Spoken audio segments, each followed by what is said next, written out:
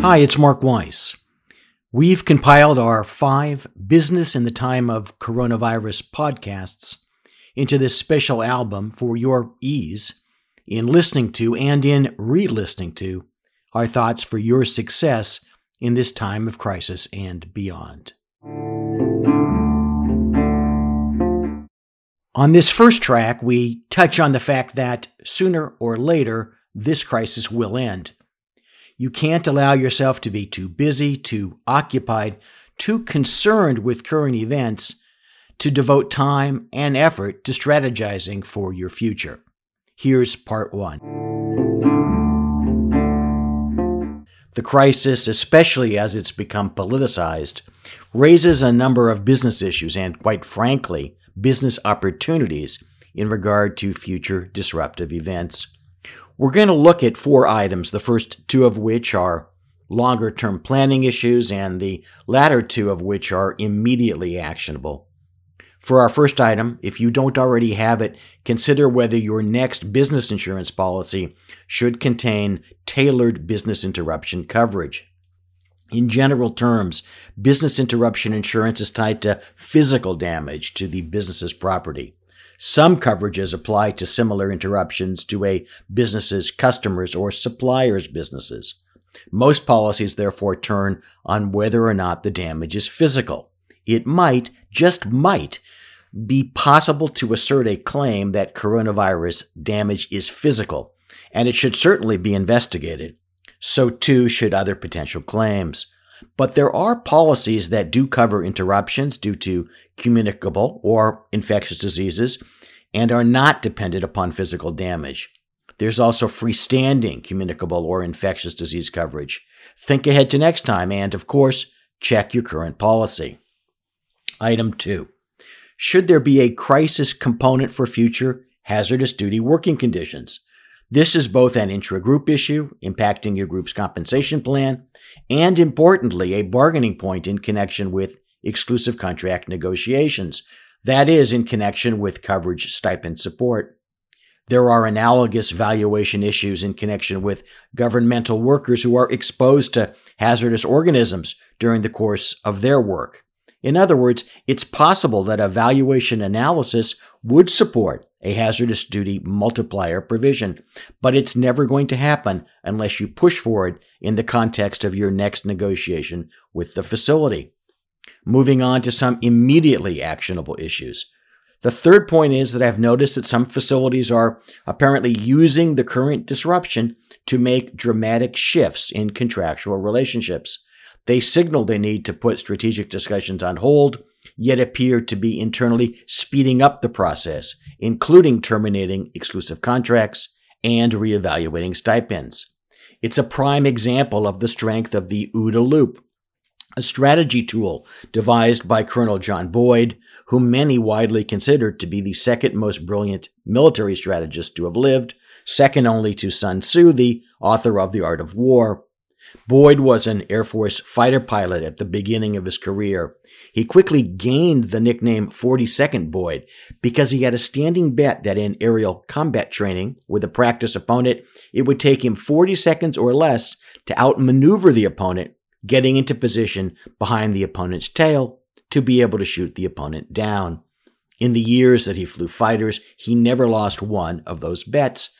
As his career advanced, he began to see that the process that he used and developed in connection with aerial combat, observe, orient, decide, act, OODA for short, was directly applicable to military strategy in general. That same structure has direct applicability in business as well. To be complete, the loop is more than a simple progression. There are internal feedback loops within the larger loop. The power in the OODA loop comes from 2 sources, from the structure itself, that is, from the order of the process, observe, orient, decide, act, and second, as the most important variable, from the pace of cycling through the process. As Boyd proved, the faster you cycle, the more in control of your situation you become. And the opposite is also true. If you allow the hospital or any contracting opposite to get inside of your OODA loop, then you're shut down, dead, Metaphorically speaking, of course, in the contracting context, but perhaps metaphorically speaking, just as finished off. That brings us to the fourth and final issue, one that is related to the prior point. Many of my clients are, of course, heavily impacted, some positively and some negatively, by the coronavirus situation. But no matter which way the crisis has impacted your practice, it's not the time to be lulled into thinking that things, business things of any sort, are actually on hold. Sooner or later, this crisis will end. You can't lull yourself or even be too busy, too occupied, too concerned with current events to devote time and efforts to strategizing for your future. On this second track, we address a very common trap. Although it's necessary to find solutions to short-term problems, you can't expect short-term solutions to cure underlying long-term structural problems. Listen in to part 2.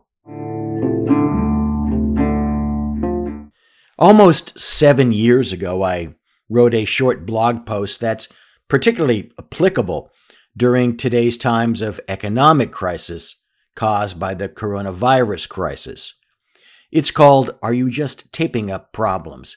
Let me read it to you, and then we're going to build on it from there. I was finally on the plane. The flight was already 3 hours late to take off. And then the flight attendant announced that one of the overhead luggage bins had a broken latch. The plane couldn't take off until it was fixed. A mechanic was called. About 15 minutes later, the mechanic boarded the plane. The overhead bin was emptied. He played around with the latch.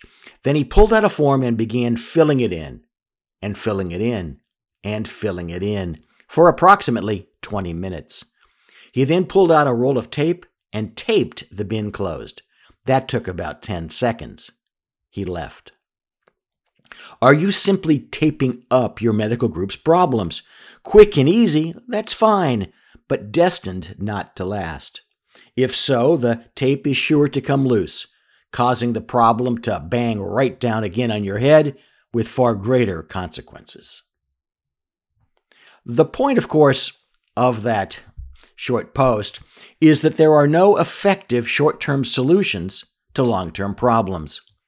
Looking at this another way, a short-term solution might solve the immediate problem, but don't fool yourself into thinking that you've managed the issue for the long term, or even for the next time. It's like pulling weeds. The garden looks great for a few weeks until, what do you know, it's full of weeds again. For example, you may be having an immediate cash flow problem. And I'm not saying that doesn't need to be fixed.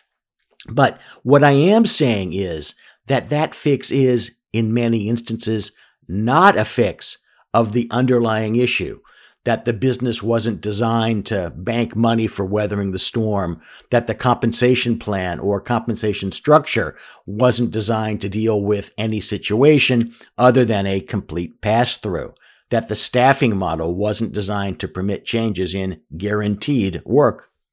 Many groups suffer from other related long-term problems, issues in connection with governance, in which there is neither any effective governance system, or the everyone is a partner problem, or the problem that results from the existence of a strong governance system on paper, but one which is depleted by a culture that requires consensus.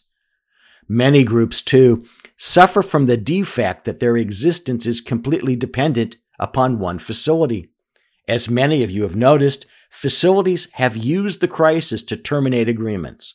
How strong were those bonds, those lifelines to the future of the group? Not very strong at all. Work to create and then preserve optionality, not just at the service site level, but at other levels as well. Crisis is also opportunity. Those that use crisis, and especially the downtime it's imposed, to strategize for the future will find new solutions and will position themselves to burst ahead at the other end of the tunnel, when others are afraid that the light is just another train headed toward them to flatten them. There's no short-term solution to a long-term problem. It's the tape on that overhead bin. This third track describes 7 immediate steps that medical group leaders can take to help cure your group's economic crisis resulting from the coronavirus crisis. Here's part 3. Here are a few suggestions that are immediately actionable. Number 1, push to collect.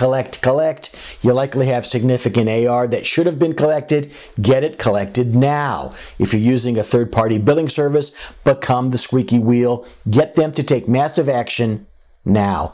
Second, if you haven't already, check out CMS's new process for advancing Medicare payments. It's administered on the MAC level. Check out your MAC site. Third, apply for SBA loans, PPP program, EIDL, traditional ones, as well as for commercial loans if you need them. Do that now.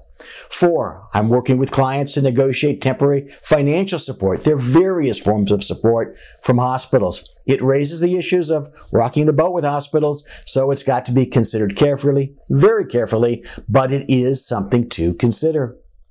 5, there is some possibility, however slight, that if you have one, the group's general liability policy and or your group's management liability policy could provide coverage under business interruption or other provisions. Although it's a long shot, it pays to get creative and see if claims might be asserted. 6, obviously other groups are doing what lots of businesses, both inside and outside of healthcare, are doing, which is reducing payments to owners as well as to rank and file personnel to, in essence, self-finance over the hump. Consider that for yourself. 7, push for prepayments from commercial payers in the same manner as the CMS prepayment plan. In essence, it's like selling a gift certificate to be redeemed in some manner against future claims. Those are all short-term ideas, but as mentioned in part 2 of the series, use today's experience to begin solving the long-term governance and structural problems that have come to haunt many medical groups.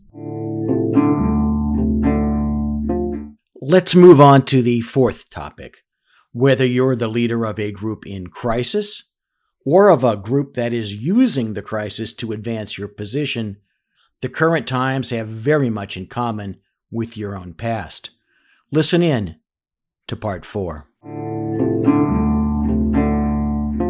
Whether you're the leader of a group in crisis or of a group that is using the crisis to advance your position, the current times have much in common with your own past, which you surmounted. Think back to when you first started in business, whether it was truly starting from zero, from the formation of a new group or a venture, whatever sort, or whether it was simply your 0 point. Those times were fraught with difficulties. You were likely scared. There were numerous uncertainties, and you were taking significant financial risk. But you're still here listening to me today, so the chances are that things worked out. It's essential that you don't lose track of the fact that you can harness that same resilience and draw power from those same fears to position yourself and your business for your future. The great majority of people out there, your so-called competitors and many so-called experts, are focusing only on things like CARES Act funds and driving more collections. They're among things that I've touched on the blog and in prior episodes of Business in the Time of Coronavirus. But if that's the only message that they're giving, and if that's the only message that you're hearing, then you are missing a very large part of the picture. Not only is opportunity inherent in a crisis, you yourself have already used the past equivalent of a crisis, starting from the equivalent of 0 and growing exponentially over a relatively very short period of time in your own past. You can harness that once again. There are many tools available to you completely free on the WeissPC.com website, from books to blog posts to podcasts and videos, all of which you can use to help evaluate your current position, set your strategy, and begin to implement. On the other hand, if all you are looking for are short-term solutions to short-term problems, you are giving up your long-term future. Someone else will be happy to take it. Last, the coronavirus crisis, in fact, any crisis, is like a magnifying glass. It shows the best and worst of your business structure and practices. Here's part 5. The coronavirus crisis, in fact, any crisis, is like a magnifying glass. It tends to show the best and the worst of your business practices and of your business's systems, or even the lack thereof. Of course, it does no good simply to complain about the defects, the problems, the deficiencies that have come to light. Simply complaining is just whining. Taking action to correct the defects, problems, and deficiencies underlying the situation is what's needed. We can trace many of the first-order problems, such as cash flow being vulnerable to others' advantage, the inability to take decisive action, and so on, back to the point that they can be seen as symptoms of underlying group structural and governance problems. Of course, other first-order problems are a result of events outside of your and your group's, your business's control. But even so, you're not powerless. As I've been urging for many years, you can use my process, the scenario survey process, to develop multiple scenarios of potential futures and then devise strategies to not only survive, but to thrive in as many of those futures as possible. For introductory level information on the scenario survey process, search using that term on the firm's blog, accessible from the homepage at weisspc.com.